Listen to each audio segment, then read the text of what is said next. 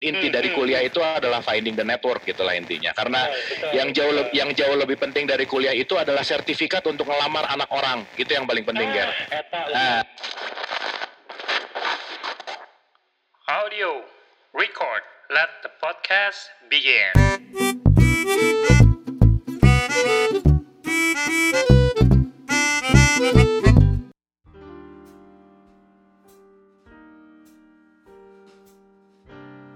Selamat sore semuanya, balik lagi di podcast Ragamcast. Ini adalah podcast tempat di mana kita sharing dan diskusi tentang hal-hal yang ringan seperti musik, film, dan lain-lain. Bahkan kali ini kita mau ngangkat tema yang baru, yaitu inspiring story dari seseorang yang cukup dikenal publik. Ya, sekarang gua ada Bu Marlo. Halo Bu, kabar Bu? Hai, apa kabar, Ger? Assalamualaikum warahmatullahi wabarakatuh. Waalaikumsalam. Wah, thank you banget nih udah diundang ke sini nih. Hari lu tuh di mana sekarang? Masih di Bandung?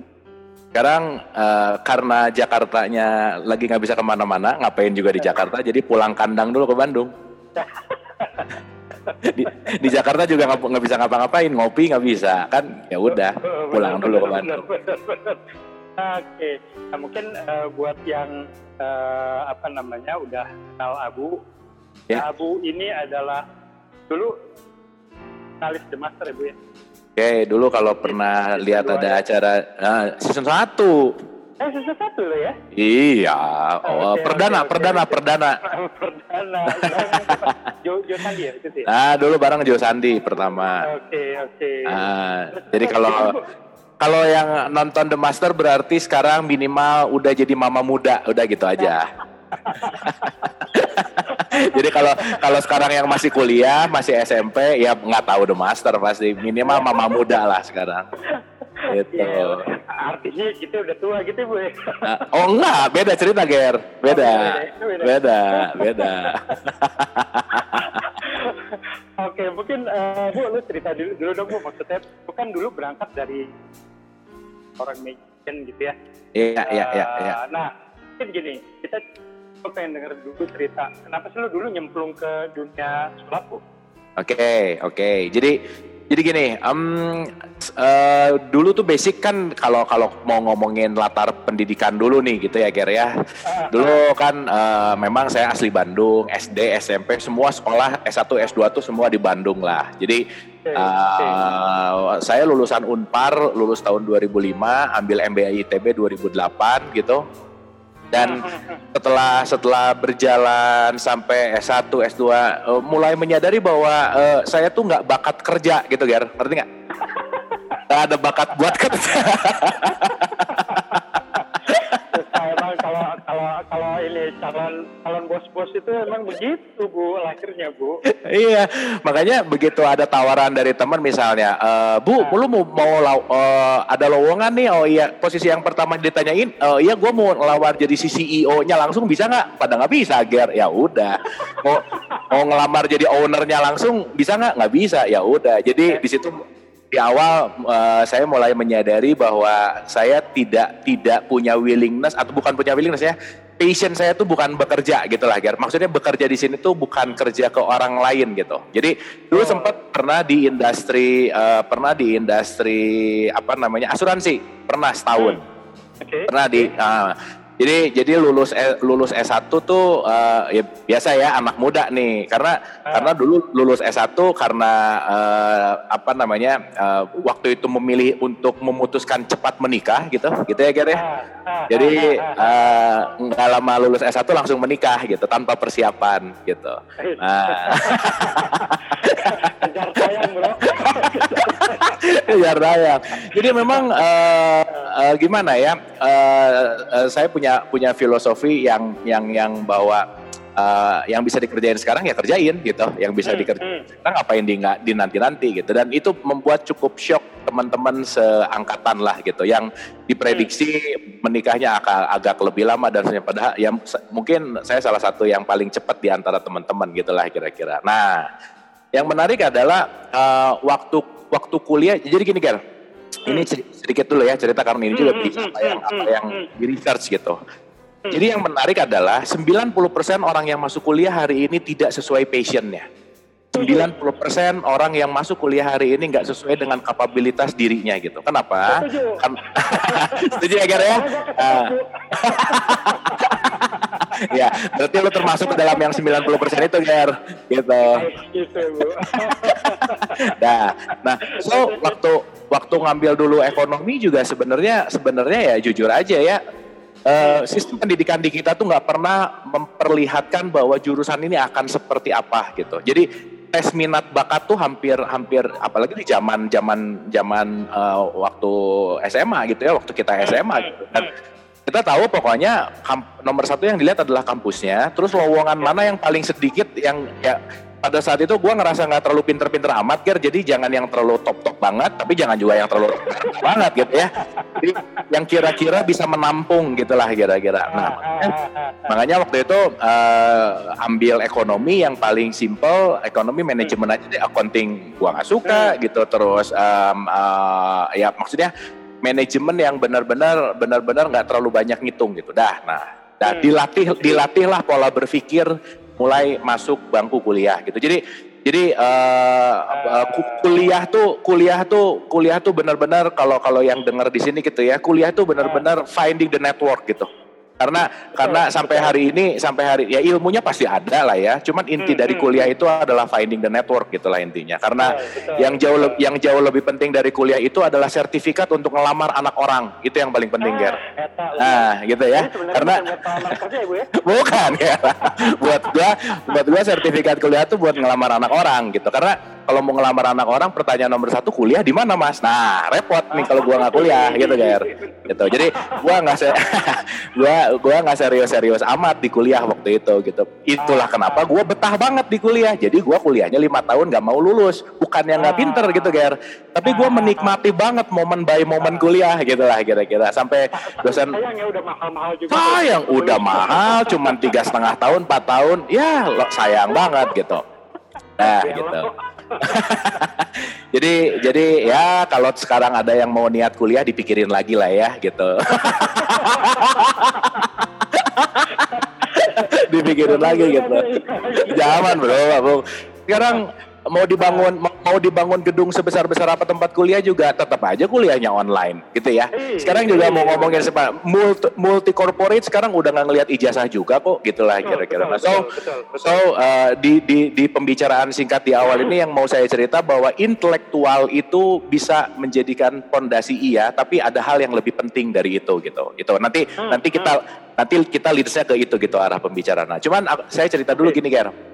Ini karena di awal tadi kita bicara tentang passion, akhirnya waktu S1 pun jadi gini, basic waktu SMA tuh band-bandan gitar, gue main gitar gitu. Jadi waktu itu SMA 5 itu punya grup band kebanggaan, band 5 namanya. Jadi orang-orang band 5. Jadi kalau mau masuk band 5 tuh harus melalui proses seleksi gitulah kira-kira. Nah, kebetulan waktu itu gue tuh senang banget main gitar gitu. Senang banget main gitar, menekuni dan seterusnya. Akhirnya jebol alhamdulillah masuk jadi band 5 gitu. Nah, di situ dari SMP tuh minat musik tuh udah tinggi sih sebenarnya gitu.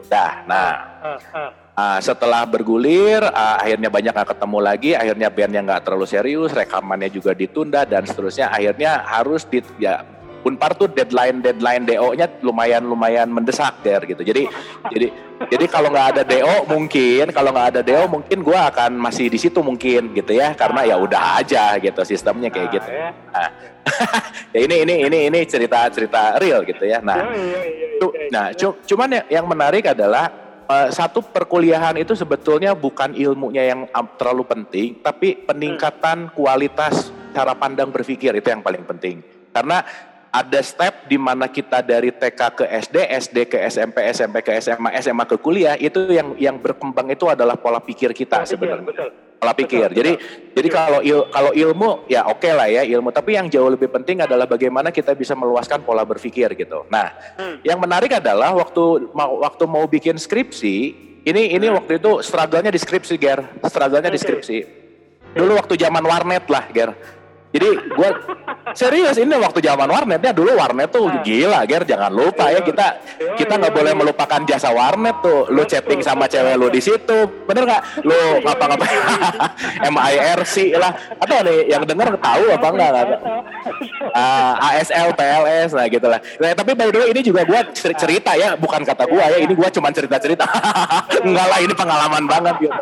Oke, ketahuan banget kan umurnya kan, ketahuan banget gitu. Oke, nah, yang bekas, yang jelas bukan milenial tapi selenials. Nah, pertengahan lah, Gel, intinya gitu. Kayak gitu. Nah, cut to the story adalah waktu gue mau bikin skripsi, entah apa angin apa yang membawa, gue masuk ke warnet dan si komputer bekas warnetnya tuh gue mau cari judul skripsi, begitu gue bekas historinya, masuklah web sulap yang namanya illusionist.com, Ger. Waktu itu. Iya. Ini nih yang pertama kali ngeracunin otak gua nih gitu. Jadi begitu klik bekas komputer orang. Jadi saya thanks banget nih, entah orangnya sampai hari ini nggak ketemu juga nggak tahu. Saya thanks banget untuk dia karena bekas browsingan dia membuat inspirasi buat kita gitulah kira-kira. Nah, jadi kalau sekarang teman-teman lagi ngerasa down, lagi ngerasa apa, hal yang mungkin nggak penting yang kita lakukan itu bisa bermakna banget untuk orang lain gitulah kira-kira. So don't take it for granted gitu. Jadi jangan ngerasa bahwa gua tuh nggak punya manfaat, gua apa. Sesimpel bekas browsingan orang itu changing my life gitu loh, Ger.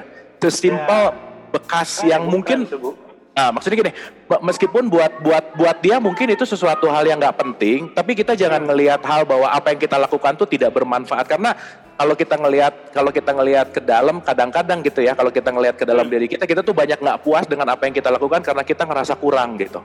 Tapi di kekurangan yang kita anggap kurang gitu, padahal ya itu tadi ya, balik lagi di sesuatu hal yang kita anggap kurang itu ternyata punya manfaat yang besar ya. Makanya gue say thanks banget sama orang yang ninggalin si bookmark illusionist.com itu karena changing life banget gitu, Ger. Nah, singkat cerita, skripsi gue tuh harusnya beres sekitar 7 bulan, Ger, harusnya. Oke, 7 bulan tuh harusnya kelar. Nah, begitu tentang ilusionis kan, Bu? Nah, nanti gue cerita, tenang, nanti gue cerita ya. Ini menarik nih. Dah, selesai lah. Akhirnya yang di warnet itu rencananya mau nyari bahan untuk skripsi, nyari jurnal penelitian, nyari dan seterusnya. Gua menghabiskan waktu itu bayar 4.500 per jam dengan high speed yang oke pada waktu itu. Gua menghabiskan hampir 30 sampai 50 ribu di warnet itu. Jadi gua nggak sadar itu udah malam, nonton Illusionist dari tahap awal sampai ending yang harus berbayar pada saat itu gitu. Nah, jadi pada saat itu benar-benar gue impress banget sama namanya, gue nggak akan lupa nih pesulap pertama yang gue lihat namanya Brad Christian. Dia main kartu yang super duper menurut gue keren banget gitulah. Nah, di situ gue menyadari bahwa oke, gue suka hal ini dan ada satu yang gue temukan pada saat itu bahwa ternyata gue cinta sama seni gitu, Ger. Ternyata kalau ngelihat kenapa gua dulu suka band-bandan, kenapa gua suka main gitar, ternyata gua menemukan satu passion baru bahwa ternyata gua tuh senang berseni. Seni gitu ya. Jadi pada dasarnya deep down di dalam diri gua tuh intinya adalah gua tuh senang menghibur orang gitu loh, Ger. Gua tuh seneng ngelihat orang happy, seneng ngelihat orang terhibur, seneng ngelihat orang menikmati apa yang gua lakukan. Nah, gua menemukan satu sisi dimensi hidup gua yang baru di titik itu gitu. Oke, nah menariknya ya plus minus balik lagi ya. Akhirnya gua fokus tuh 6 bulan setelah itu tuh magic itu, which is itu TO udah ketar-ketir tuh. Tapi ya balik lagi ya, gua fokus di magic ini dan akhirnya gua mempelajari, gua beli. Waktu itu zaman CD, Ger, pesulap belum banyak. Jadi mau brainstorm YouTube juga waktu itu, apalagi ya. Jadi kalau gua mau tahu apa yang nggak sekarang.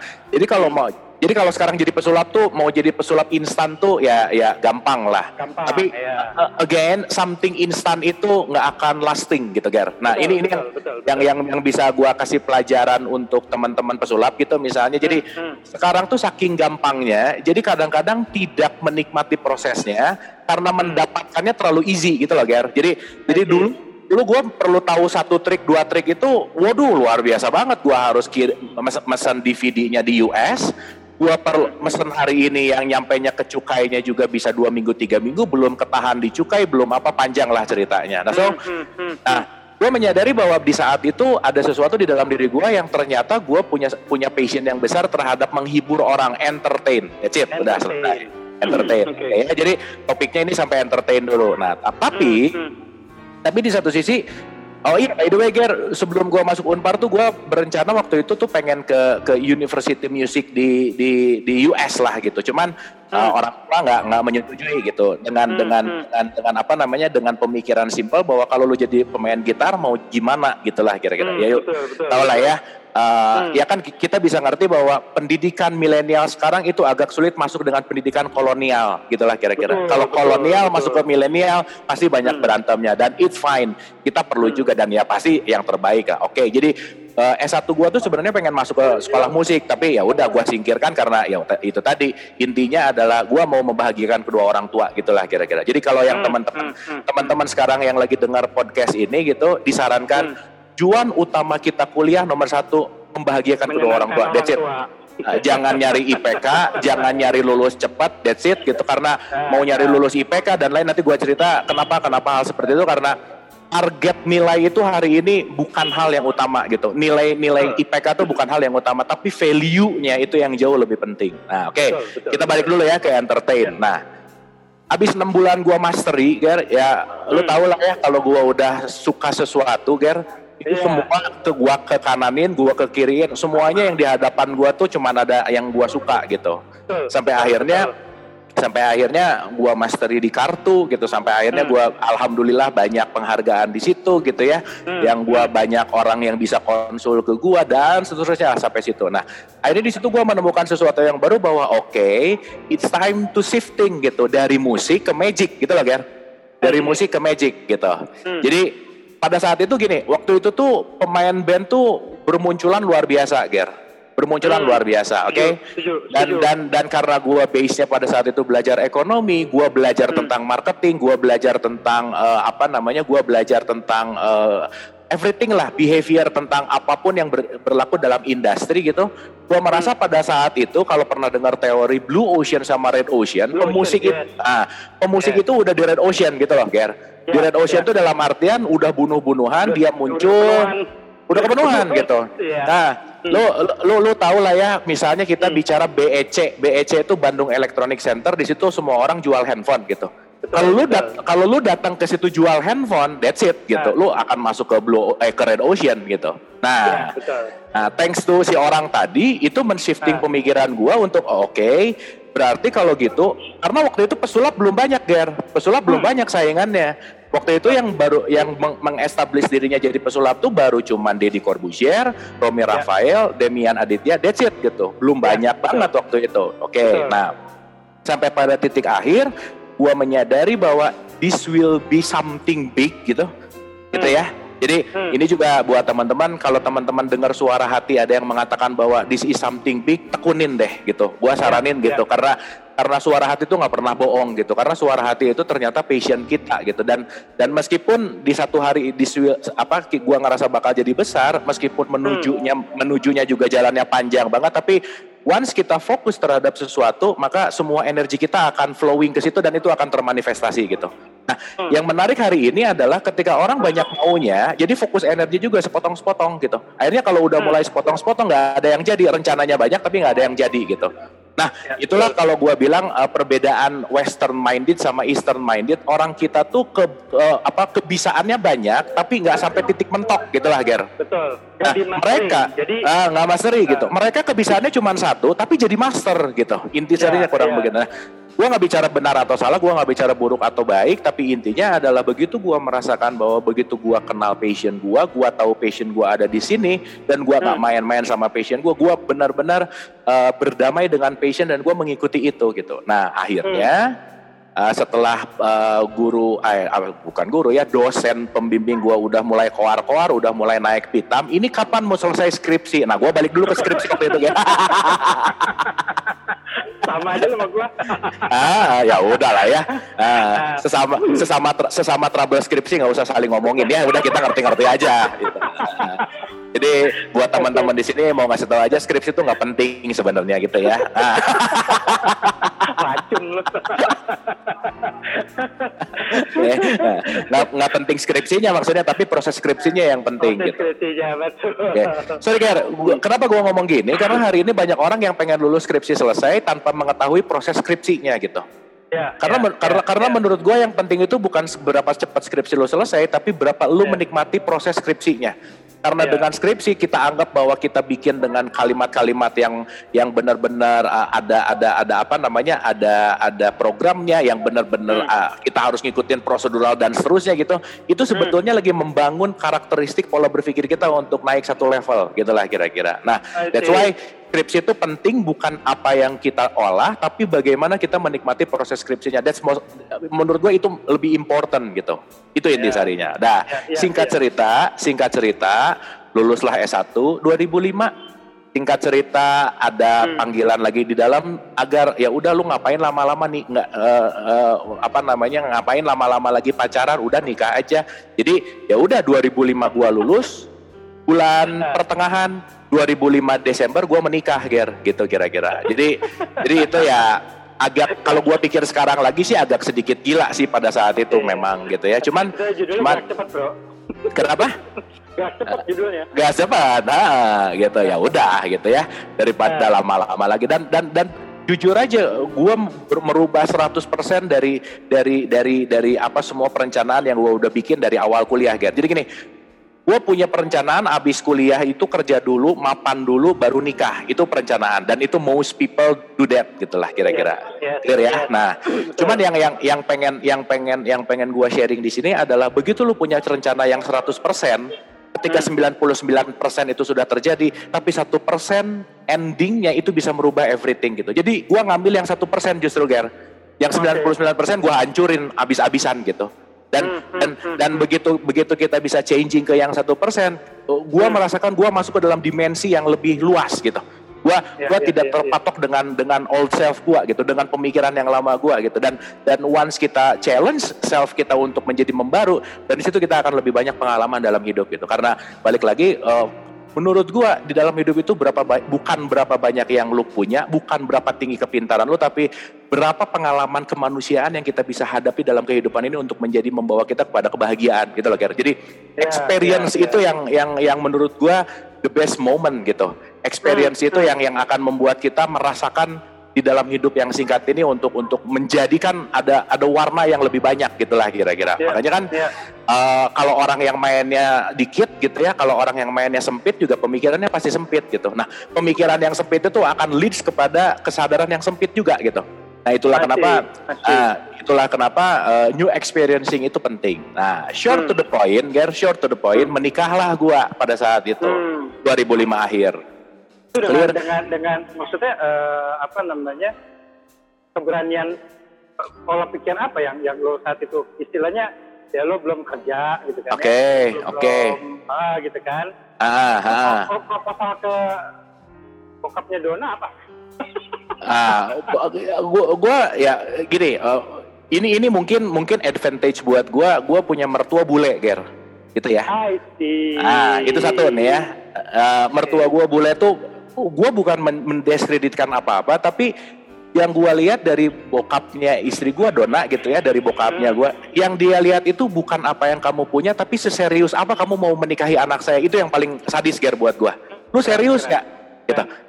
Jadi pertanyaannya bokapnya Dona tuh bukan lu udah kerja apa, bukan lu udah mapan di mana, tapi itu yang gue ingat sampai hari ini. Bokapnya Dona tuh cuma nanya, seserius apa lu mau nikahin anak cewek gue gitu. Itu itu yang itunya yang apa namanya, justru itu yang paling penting ya, nggak justru istilahnya badai rumah tangga pun ya gitu. Benar.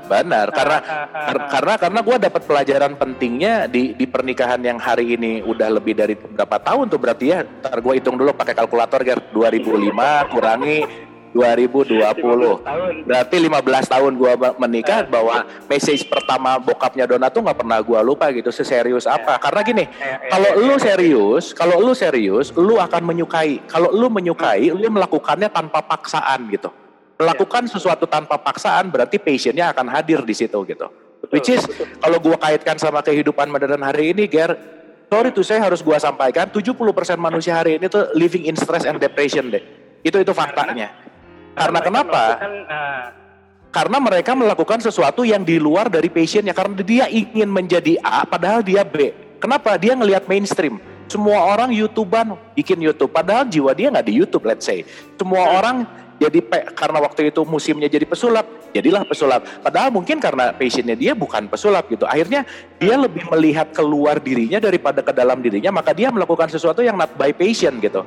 Dan pun ini proses gitulah kira-kira. Nah, so dalam pembelajaran ini sih gua rasa bahwa ketika gua mengawali karir gua sebagai pesulap itu dipanggilnya based on passion, bukan karena gua bernafsu untuk apapun, apakah itu terkenal, apakah itu kaya, apakah itu apapun. Ya, awal visi misi gue melakukan ini bukan karena apa, tapi nomor satu gue senang melakukan ini gitu. Nah, so mungkin teman-teman sekarang kalau misalnya ngerasa lagi misalnya finding the passion gitu, simpelnya adalah lu senang ngerjain apa, that's your passion, that's it gitu. Dan itu nanti bisa berdinamis gitu, dan itu nanti bisa mengalir gitu. Dan yang selalu gua percaya gini, Ger, begitu gua senang melakukan sesuatu, gua akan mengeluarkan keoriginalan gua gitu. Jadi gua otentik nih. Tuh, gue akan otentik nih. Nah, begitu gue jadi otentik, gue sangat yakin bahwa sekarang orang tuh nyari sesuatu yang otentik, bukan sesuatu yang justru similar, gitulah kira-kira. Karena begitu lu masuk ke mainstream, begitu lu masuk kepada kerumunan, lu nggak kelihatan gitu, karena semua orang ada di situ gitu. Maka itu udah gading-gading stand out from crowd ya. Iya, makanya begitu lu otentik, begitu lu berbeda dari yang lain, semua orang pakai baju putih, gua pakai baju hitam, orang akan melihat sesuatu hal yang berbeda, gitulah kira-kira. Nah, so, pertanyaan gue gini, Bu. Ya. Kondisi seperti itu kan mungkin hampir semua orang pengen, dalam tanda kutip pengen. Kenapa? Karena ya mereka pengen find the true color them gitu ya. Ya, oke. The other question is, kalau mereka sekarang dihadapkan pada realita yang ada, karena kondisi orang kan berbeda-beda ya, tiap orang ya. Pasti. Istilahnya ibaratnya gini lah, misalnya gue pengen punya rumah dari dulu tuh gue seneng gambar gitu ya. Gue pengen punya rumah, cita-cita gue pengen begini. Tapi dengan berjalannya waktu, dengan kehidupan gue yang gue jalanin sekarang gitu ya, gue harus mengesampingkan itu karena ada realita yang lebih urgent yang gue ketemuin gitu, misalnya gitu kan. Iya. Itu lu melihat itu gimana? Oke, gini Ger, ini sebenarnya cocok banget sama apa pengalaman gue after ini nih, karena abis ini gue justru malah masuk asuransi, Ger. Ya mau nggak mau kan gue harus ngidupin bini gue dong, bener nggak? Iya. Sekarang gue cinta banget sama seni sulap, gitu ya. Tapi di satu sisi seni sulap pada saat itu belum bisa menghasilkan pada saat itu. Lah, gimana mau menghasilkan, orang experience gue baru setahun 2 tahun gitu, intisarinya gitu. Nah, di situ memang kita selalu ada di dalam persimpangan mana kebutuhan dan mana menumpahkan passion gitu ya. Karena balik lagi mungkin sekarang orang kerja di banking, passionnya tidak di banking, tapi karena dia butuh duit dari banking ya maka dia melakukan itu gitu. It's okay gitu. Jadi pembicaraan ini tidak, mohon jangan didengar dengan konsep hitam putih, tapi kita melihat bahwa tidak pernah ada benar salah dalam hidup, tapi yang ada adalah perbedaan sudut pandang gitu. Itu intisarinya. Sudut pandangnya yang beda. Jadi bukan lu benar, lu salah, nggak ada benar salah gitu. Karena sudut pandang kita semakin meluas gitu. Jadi kita terima ini sebagai sesuatu hal yang meluaskan wawasan gitulah kira-kira. Gitu intinya adalah gue dihadapkan tuh sama pertanyaan lu tadi gitu. Gue dihadapkan ketika gue harus menghidupi istri gue, dengan gue harus punya penghasilan. Di satu sisi gue juga harus bisa merilis passion gue sebagai yang senang seni gitulah kira-kira. Nah tapi mau nggak mau dong. Dalam artian juga gue harus doing something, yang namanya bekerja gitulah kira-kira. Jadi kalau tadi berkaitan sama tadi, ya gue tuh simpel, pemikiran gue tuh simpel gini, apa sih yang gue bisa lakukan sekarang terbaik, gue kerjain deh, gitulah kira-kira. Apa sih yang gue bisa lakukan sekarang terbaik, gue kerjain gitu. Nah, pada saat itu selesai nikah selang 2 bulan 3 bulan, gue ingat banget Februari tanggal 12 gitu ya. Teman gue tuh nelpon gini, Bu, salah satu perusahaan asuransi ini dia perlu marketing dan dia perlu lulusan fresh graduate, kan gue juga baru lulus tuh gitu.